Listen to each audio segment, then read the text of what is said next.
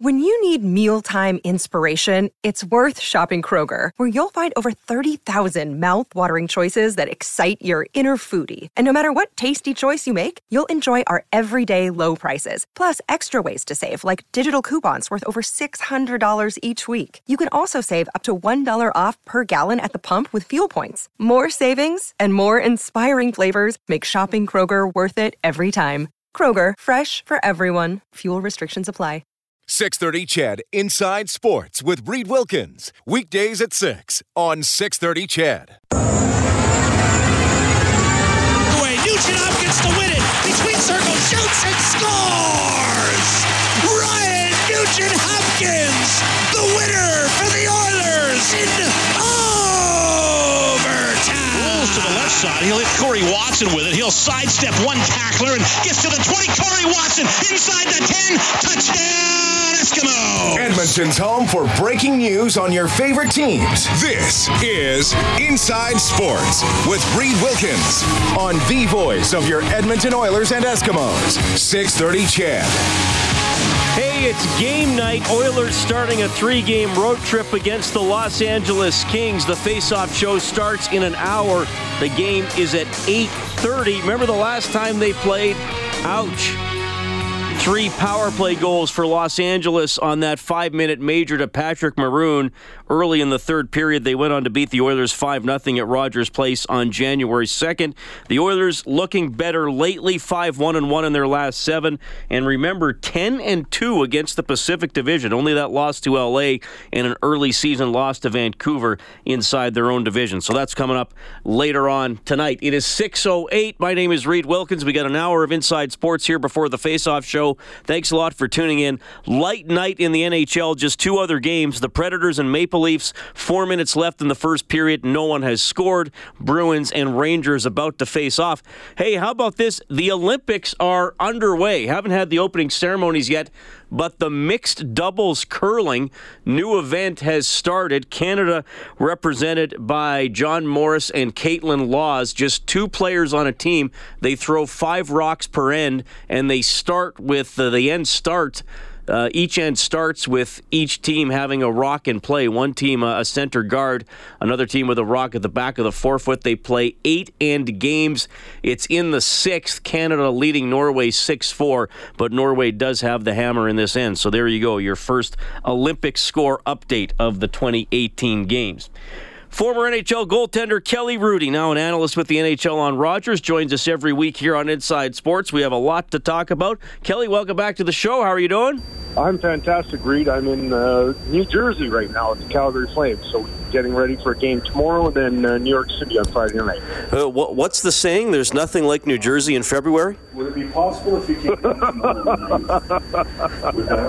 That's very, very funny, my friend. I'm not going to comment. All right, we'll just leave that one there. The Oilers got a game coming up tonight, Kelly. People still talking about the last game though from a couple of nights ago. I mean, just one of those performances from McDavid that was I called it supernatural after the game on the post-game show. It was a thrill to watch. It had the entire country, the entire NHL talking, and I mean just an incredible performance by the Oilers captain. Agreed, but it doesn't surprise me anymore when he does something like that. I kind of like just sort of nod my head and go, "Yep, that's exactly how he can play." From time to time, he's that good, and so it's like when Lemieux or Gretzky or Messier or somebody, Yzerman, did something like that. You just sort of expected it. It was fun to watch and be a part of, but you know what? You just sort of go, that's one of those nights where everything was coming together. He was there physically and mentally and just feeling it. And I think part of it too, Reed, I was kind of thinking about this, is that when Kucherov was coming to town, I think that sort of gets him going too. You know, he's leading the league in points, and all those guys have so much pride that they want to show that, yeah, you know what, don't forget about me kind of thing. His third goal for the hat trick was spectacular because you saw his speed and the way he pulled away from Sergachev. but that second goal from the angle that he lifted it over Vasilevsky's shoulder, and that's one of those shots, Rob, where sometimes you see a guy try it and it goes 5 feet over the net, and you're thinking, why would he even do that? But with McDavid, and I mean, Rob and I get questions after games. Well, should he pass more, or should he shoot more? Did he try a low percentage play? But I mean, you've been around offensive players and had to defend them as a goaltender. When you're an elite offensive player, I don't think they ever think there's a low percentage play, right? Like they always think they can make it. So in their mind, it's the perfect play in that moment. Well, for one thing, I don't know if great players can shoot enough. I've always thought that you've got to shoot all the time, keep the goalie honest, and typically, oftentimes, goal scorers, the real natural ones like Ovechkin and Kessel, over time they get a better feel for the game, and so they become better playmakers. So they're doubly dangerous in that sense. And yeah, the shot has always been their thing, but now they're able to pass. So I would still like to see McDavid shoot a lot more. The other thing that always comes to mind is that the game has changed so dramatically in the sense that the guys are more accurate than ever. So I would say back in my day, there were, 3-4 really accurate guys in every team. And to me, the game has just evolved so much that it seems to me most guys are dangerous at any angle now. And guys try shots that they never used to. I'm thinking of some of the goals that I watched last night in the highlights and stuff. And man, there's some from some crazy angles, but the shots are absolutely just perfect. So for me, when a guy like McDavid does something like that, I would like to see him do it more often, try it more often, simply because the accuracy is there. Kelly Hrudey joining us on Inside Sports. Oilers and Kings coming up later on tonight here on 6:30 CHED. Obviously, Kelly, some of your greatest success was with the Los Angeles Kings. You got to play with Gretzky. You guys went to the Stanley Cup final in 1993. We've talked a lot about that section of your career when you played with the Islanders and the profound impact that Al Arbour had on you when he was your head coach. You went to Los Angeles. Obviously, it was a different type of market at the time, and your coach, through that Cup final year and some really good years in LA was Barry Melrose, who to me, thinking back at the time, he would have been new school, and to me, Al Arbour would have been old school. But you actually had him as your coach. What was Melrose like? Was there a different? Was he maybe different behind the scenes than sort of that presentation we saw publicly and on the bench? Yeah, he was. And, it's interesting you do talk about the presentation, though, because to me, that was some kind of factor. Here we are, the LA Kings.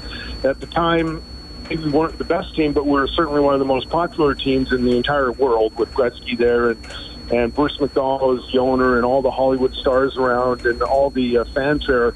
And I do think that the way in which Barry presented himself had something to do with his hiring.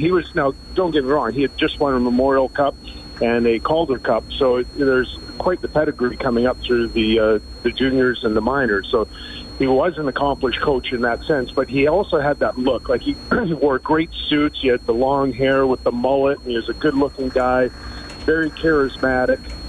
But when you really got to him, or got to know him, you really knew there was a lot more depth. I remember we got off to a great start.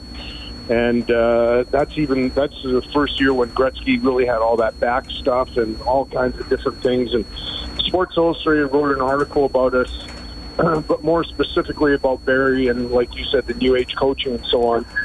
But it was interesting because we went on a road trip, and I think the first game was in Calgary, and we didn't play very well.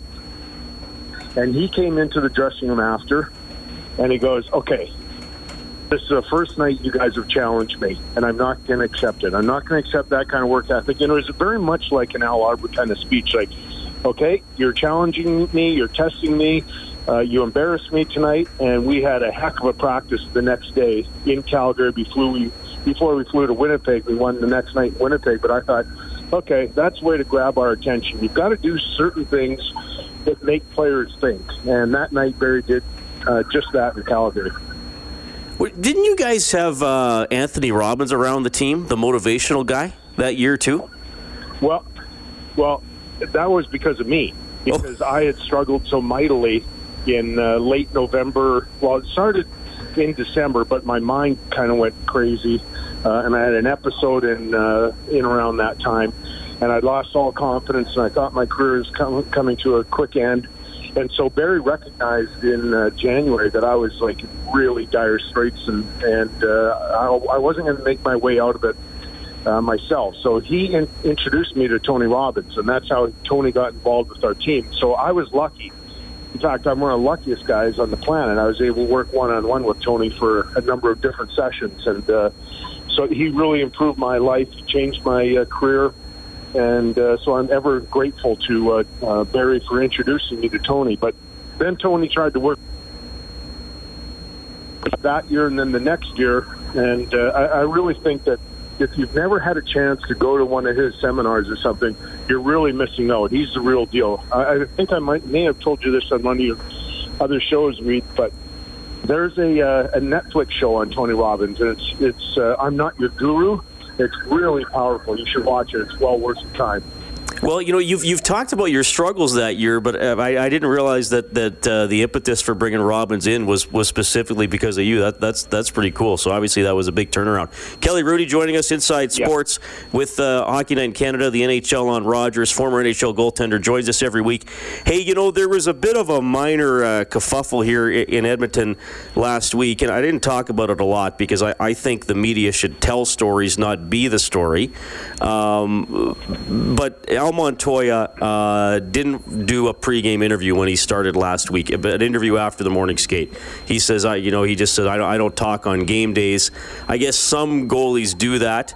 I don't think there's ever been a goaltender here in Edmonton that has done it. I mean, my attitude is, as someone who interviews people for a living, I always want people to talk, but if he's not going to do it, fine, as long as he's available post-game.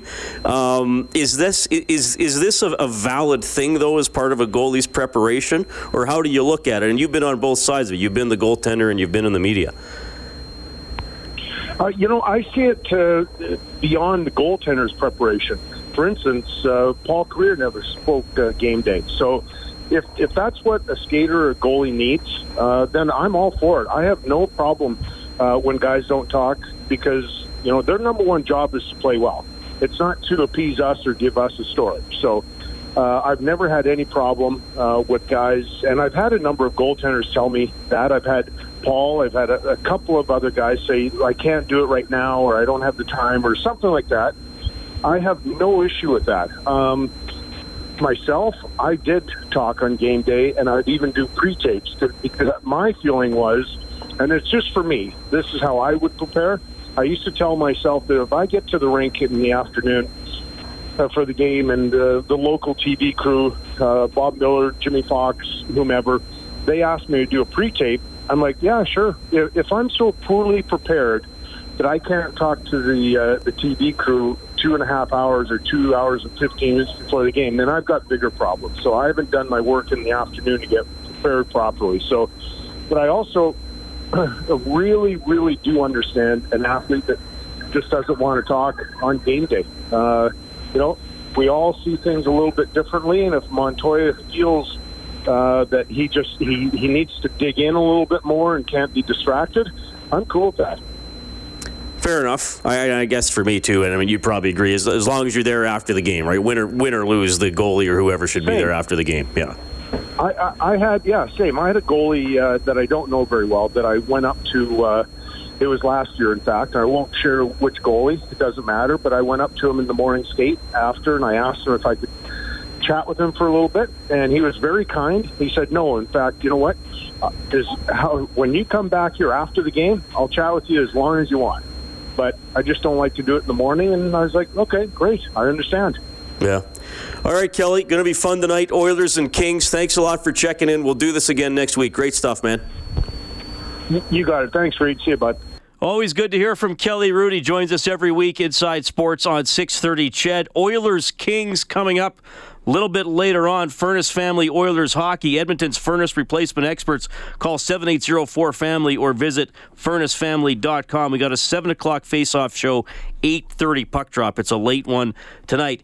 A lot of fun coming up in the next half hour. Greg Pilling and Bob Falkenberg are going to join us. The Memorial Cup celebrating its 100th anniversary, and it's going to be in Edmonton. Actually, festivities starting tomorrow, and then a ceremony at the Oil Kings game on Saturday. So Greg and Bob, two original Oil Kings, as they're now referred to, and of course, members of the Memorial Cup champion teams in the 1960s. That'll be fun. Inside Sports on Ched. We're coming right back.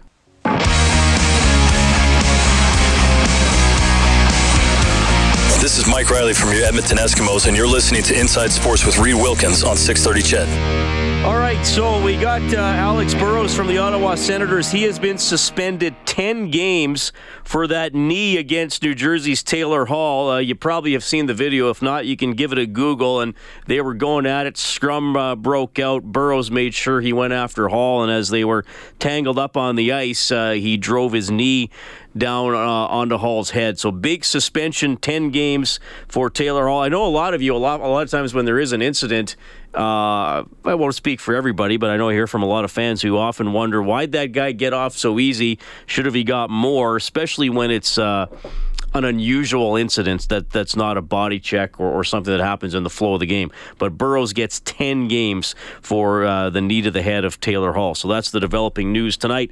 NHL action. Maple Leafs lead the Predators 1-0 after the first. James Van Riemsdyk has his 21st goal of the season. Bruins and Rangers 1-1, 8 minutes in.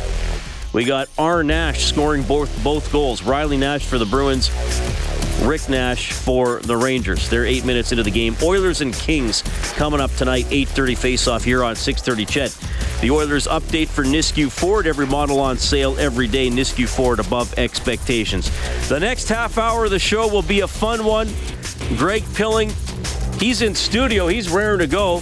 He brought his Memorial Cup rings. Maybe there's a story behind those. You got rings not just for winning Memorial Cup, but for losing Memorial Cup. My issue is, Greg, and maybe you'll tell the story. To me, they look exactly the same. So we'll talk about that in the next half hour. Bob Falkenberg from the 1960s editions of the Edmonton Oil Kings will check in as well. Inside Sports on Oilers and Eskimos Radio, 630 Ched. We're coming right back.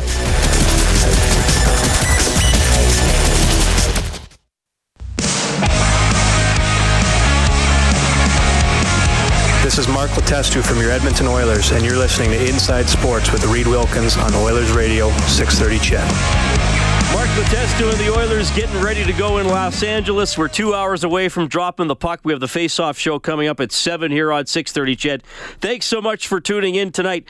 Want to mention what's going on here with the Edmonton Oil Kings. They are playing tonight, so we'll update that game at Medicine Hat once it gets going. Now, this is obviously a big year in junior hockey. It's the centennial for the Memorial Cup. Tomorrow at 10, the Memorial Cup is going to be at the Edmonton Garrison, along with Oil Kings head coach Steve Hamilton and his dad, Al Hamilton, who won the Memorial Cup as a player with the Oil Kings in 1966, and Steve won it as an assistant coach with the Oil Kings in 2014.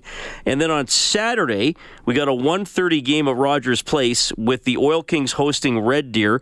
The Memorial Cup will be there for a pregame ceremony. It'll be set up on the concourse after that. So if you're at that game, you can get photos taken with it until the second intermission. So a big cross-Canada tour for the Memorial Cup, and then the tournament in Regina in May. So that's all what's going on. So we thought, well, gee, do we know anybody who ever won the Memorial Cup? So we found a couple guys. Greg Pilling is in studio, member of the, you were on the 63 Memorial Cup championship team, Greg? Edmonton's first ever. Here, let's move this a little bit there so we can hear you better. All right, Edmonton's first ever, so we're proud to have you in studio. Now, the other guy, I don't know if he doesn't make public appearances or if he was, a little intimidated to be in studio with us, Greg. Falky's got a very attractive wife. I'm sure he's staying at home holding hands with Barb. Hi, Bob. How are you? I'm great. I must apologize. I don't check my computer, so I missed your email, or I probably could have made it. But unfortunately, for myself, I can't be there live. But we're on the cell phone, and it's nice to be invited to do these things. Yeah, it's great to talk to you. Bob Falkenberg on the phone. So two guys, part of the, I guess we now call them the original Edmonton Oil Kings, since we got another incarnation of the team right now. Bob, so you got the two Memorial Cups, right? You got 63 and 66? Yes, I was very fortunate to come here as a young 16-year-old with and play on that first Memorial Cup team. The Oil Kings had gone a couple of years before that, and that was the first, as Greg said, the first ever Memorial Cup in Edmonton, and it was quite a thrill. And Edmonton, as it does for everything, really supported us and loved us as much as they could. Well, Greg, where were you playing your games in the 60s, and what was the fan support and the mania like around the team? Well, we played for the first 2 years that I was here. We shared the Edmonton Gardens with the Edmonton Flyers of the then Pro Western Hockey League. So the Gardens was on the fairground site of Edmonton. Back then, it was the Edmonton Exhibition Association, which became Edmonton Northlands. But yeah, we played in the Gardens. What were the crowds like? Well, when you're a kid coming out of Lethbridge and the rink there seats 1,800 or whatever the heck it is, when you come to the Gardens, and I think the rink was 212 feet long by 85 feet wide, everything was bigger here. Our crowds on a Sunday afternoon, Falky, I think capacity was 6,500 or something in the Gardens, and we'd come close to that probably 3 times in a year. Other than that, I would say we probably were hovering around maybe a 2,000 mark. Right. That sound fair? Yeah, no, we had great crowds, and of course when the junior playoffs, we played in old senior league, Central Alberta League, and when the junior playoffs started in the spring, of course, we drew capacity, and I think the Gardens was about 7,500 with that north end or south end was all the way up to the roof. And, it was ZZ. I remember that. It was quite a thrill. Yeah, it was a big deal to play there, and that was big league hockey back then. Such a different path to the Memorial Cup when you guys were playing, because as you mentioned, the Western Hockey League was not the Western Hockey League as we know it. So Bob, I'll start with you. You guys were playing against, what would it be, like senior AAA teams, we would call them now, like the teams that would go after the Allen Cup? That was your league? That was, and we had the AAA intermediate team came out of that league also. So it was the top amateur hockey in Alberta at that time, and we played 32 game schedule in that league and the playoffs, and it was a growing up period for young guys, and that 63 team, of course, had Pat Quinn, and when he came out west here, I mean, Pat was about 6'2", and 210 maybe at that time, and my God, he was a big man. I mean, you didn't see big guys like that back in those days. A big hockey player back then was, Gordie Howe was well, probably the two biggest guys on our team would have been Pat and Baby Huey, Bert Marshall on defense. Yeah. That was, and you know, they're not like the big guys today that are 6'6" and skate like the wind. yeah, that's right. Well, that must have been different for you guys, though, Greg, because so you guys are all like 16, 17, 18, 19, and you could be playing against, 25, 28, 30-year-olds in your league. So it must have been a totally, like you're thrown in there against older guys, more experienced guys. If the NHL had 30 teams back then, they might have been played in the NHL. So that was the grind you guys had to put up with before you even worried about trying to qualify for the Memorial Cup. Well, the Central Alberta Hockey League, changed its name after a while to the Alberta Senior Hockey League, but it had guys that were fresh out of pro hockey, guys like Rich Healy that could have continued on as a pro hockey player, said no thanks, and he started his life after hockey back home here and played defense for the Lacombe Rockets. Ed Zemro played for the Lacombe Rockets. Johnny Young, Johnny still plays. This is the first year that he hasn't played, and I think Johnny's 83 now, something like that. But Tony Coleman out of Drumheller, Donnie Rehill out of Red Deer. There were some good hockey players and some savvy hockey players, and it was a great proving ground for young kids, like Falky is saying. We came to the big city and we were playing in the big rink, and we're playing against a lot of big guys too. So it was a dynamite proving ground. All right, so this was the 1960s. And the one thing everybody says, the previous era of hockey, well, it was tougher. More guys on the team could fight, all that kind of stuff. How tough were you guys? Like, how wild could the games be, especially once you got into those junior playoffs to try to make the Memorial Cup? I mean, there must be several stories here about trying to establish some dominance on the ice, shall we say, Bob? Well, I mean, there was lots of incidents, and of course there was a little more fighting back then than there is today's hockey, just by the nature of the game, and I mean there was a little more body checking because I mean you could catch guys with a body check because they weren't going as fast as they are today, and guys didn't.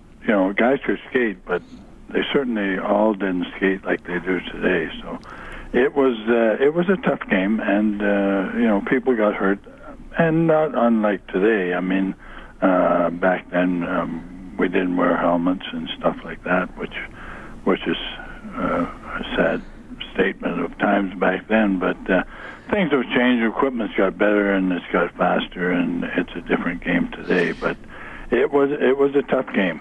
There's no doubt about it. If I were a junior hockey player today, I would wear a helmet. That's another evolution of the game. We used to call the guys water asses that wore helmets back in those days. There was only a very few of them.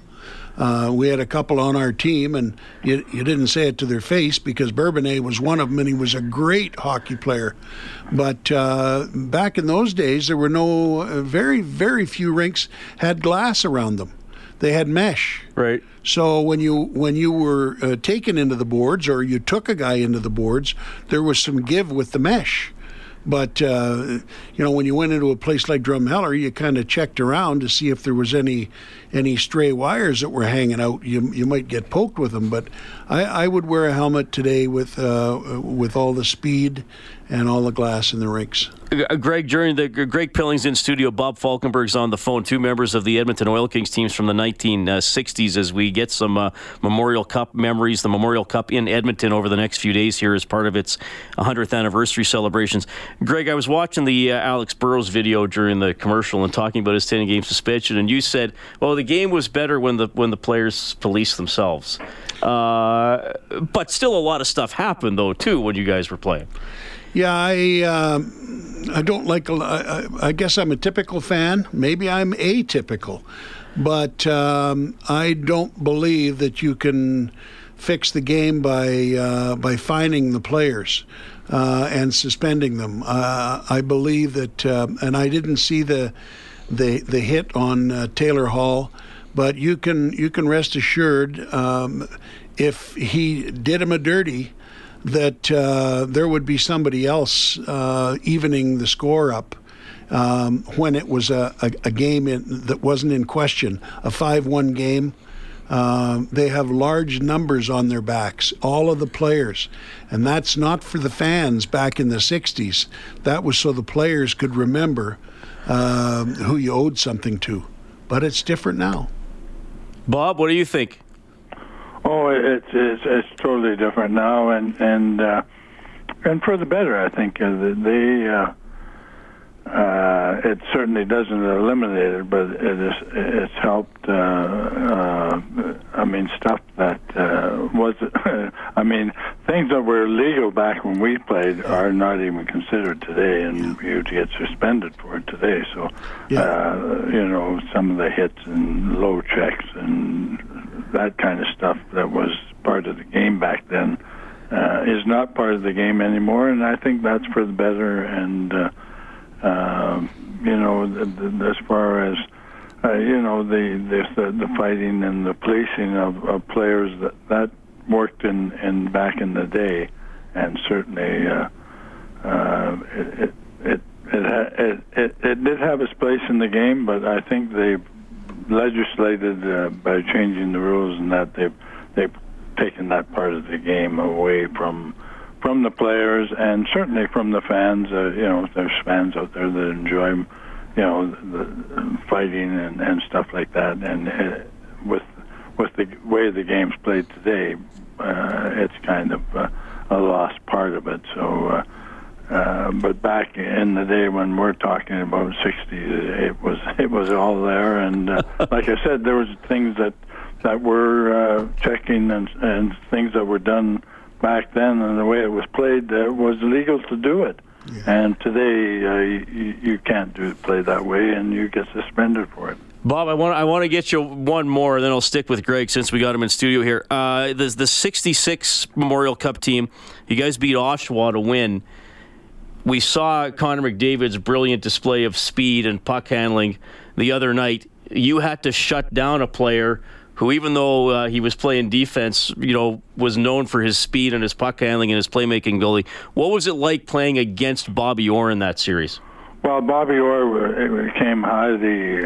He had the reputation that Connor McDavid had in junior, and one of our players, Al Hamilton, was second, if not equal, to Bobby Orr. But Bobby Orr is probably one of the best hockey players that have ever played this game, and the first shift, and Bobby was playing that year with he had already started his knee injury, so he wasn't at full health, but just starting out the first shift of the first shift of the first game, Bobby hauled the puck out of his own end, got up to our blue line, took a slap shot, hit the crossbar, and that was the start of it. And he was everything as advertised, and a great player. And but we had a very good skating and a very good hockey team, and I think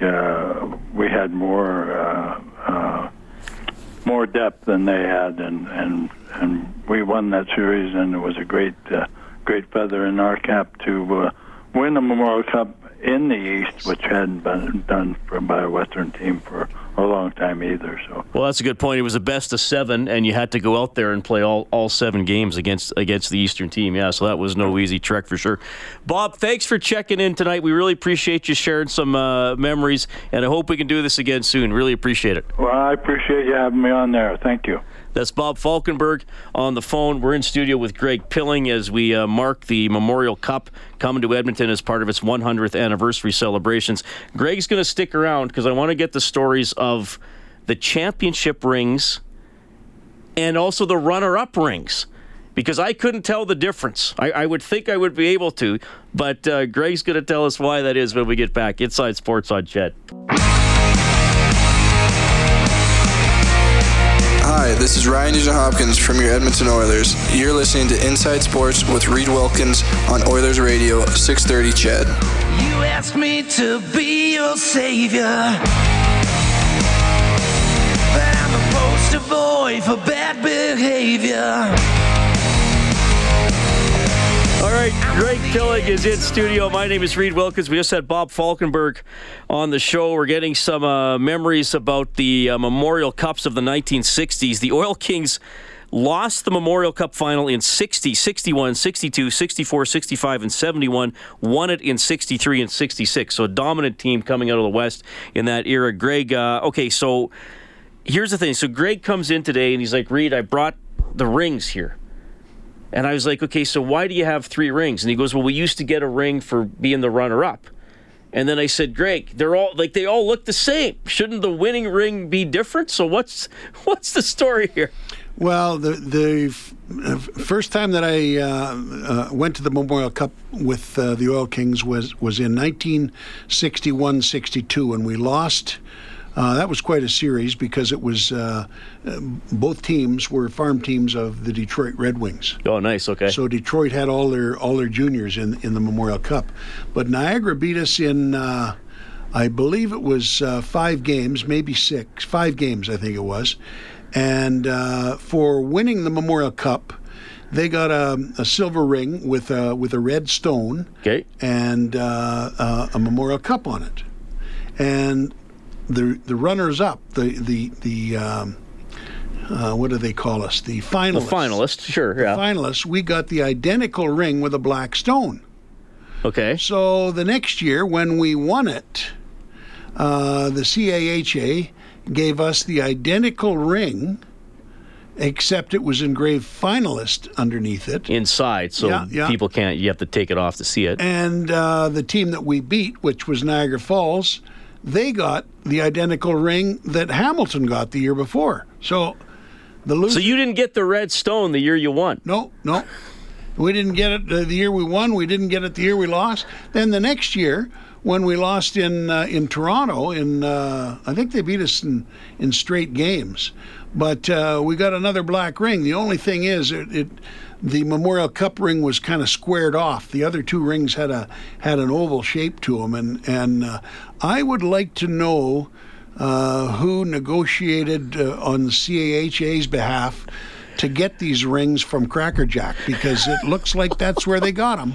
I put a picture on my Twitter account, if you follow that, at Reed Wilkins, and you see especially some of the Super Bowl rings nowadays, like I could wear those as a watch. Yeah. They're so big. These aren't quite that gaudy, are they? No.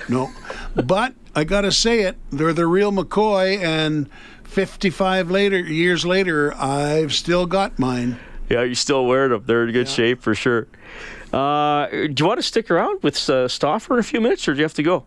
No, that's fine, sure. Yeah, we can bring you on the start of the Face-Off show, because I don't think you're done telling stories, and Bob would love to talk to you. We can cross over into the next show. Some guests on Inside Sports get gift certificates to Northern Chicken. You can book the Rumpus Room for up to 12 of your closest friends and dig in for a family-style picnic at northchickenyeg.com. NHL tonight, we have a 2-0 lead for the Maple Leafs over the Predators. That is halfway through the game. And the Bruins now lead the Rangers 2-1 after the first period. Zdeno Chara with his 5th of the season, the go-ahead goal there. Oilers and Kings at 8:30. We'll morph into the Face-Off show after the 7 o'clock news. Bob Stauffer will check in from Staples Center. You'll hear a little bit from Jarrett Stoll, Oscar Klefbom, Mike Camilleri will reflect on McDavid's amazing 4-goal, 5-point night against Tampa Bay. Can the Oilers keep it going on the power play? They got 2 power play goals last game after having 3 in their previous 19.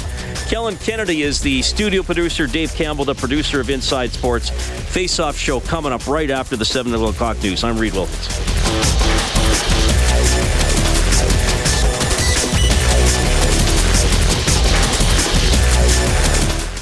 630 CHED Inside Sports with Reed Wilkins. Weekdays at 6 on 630 CHED.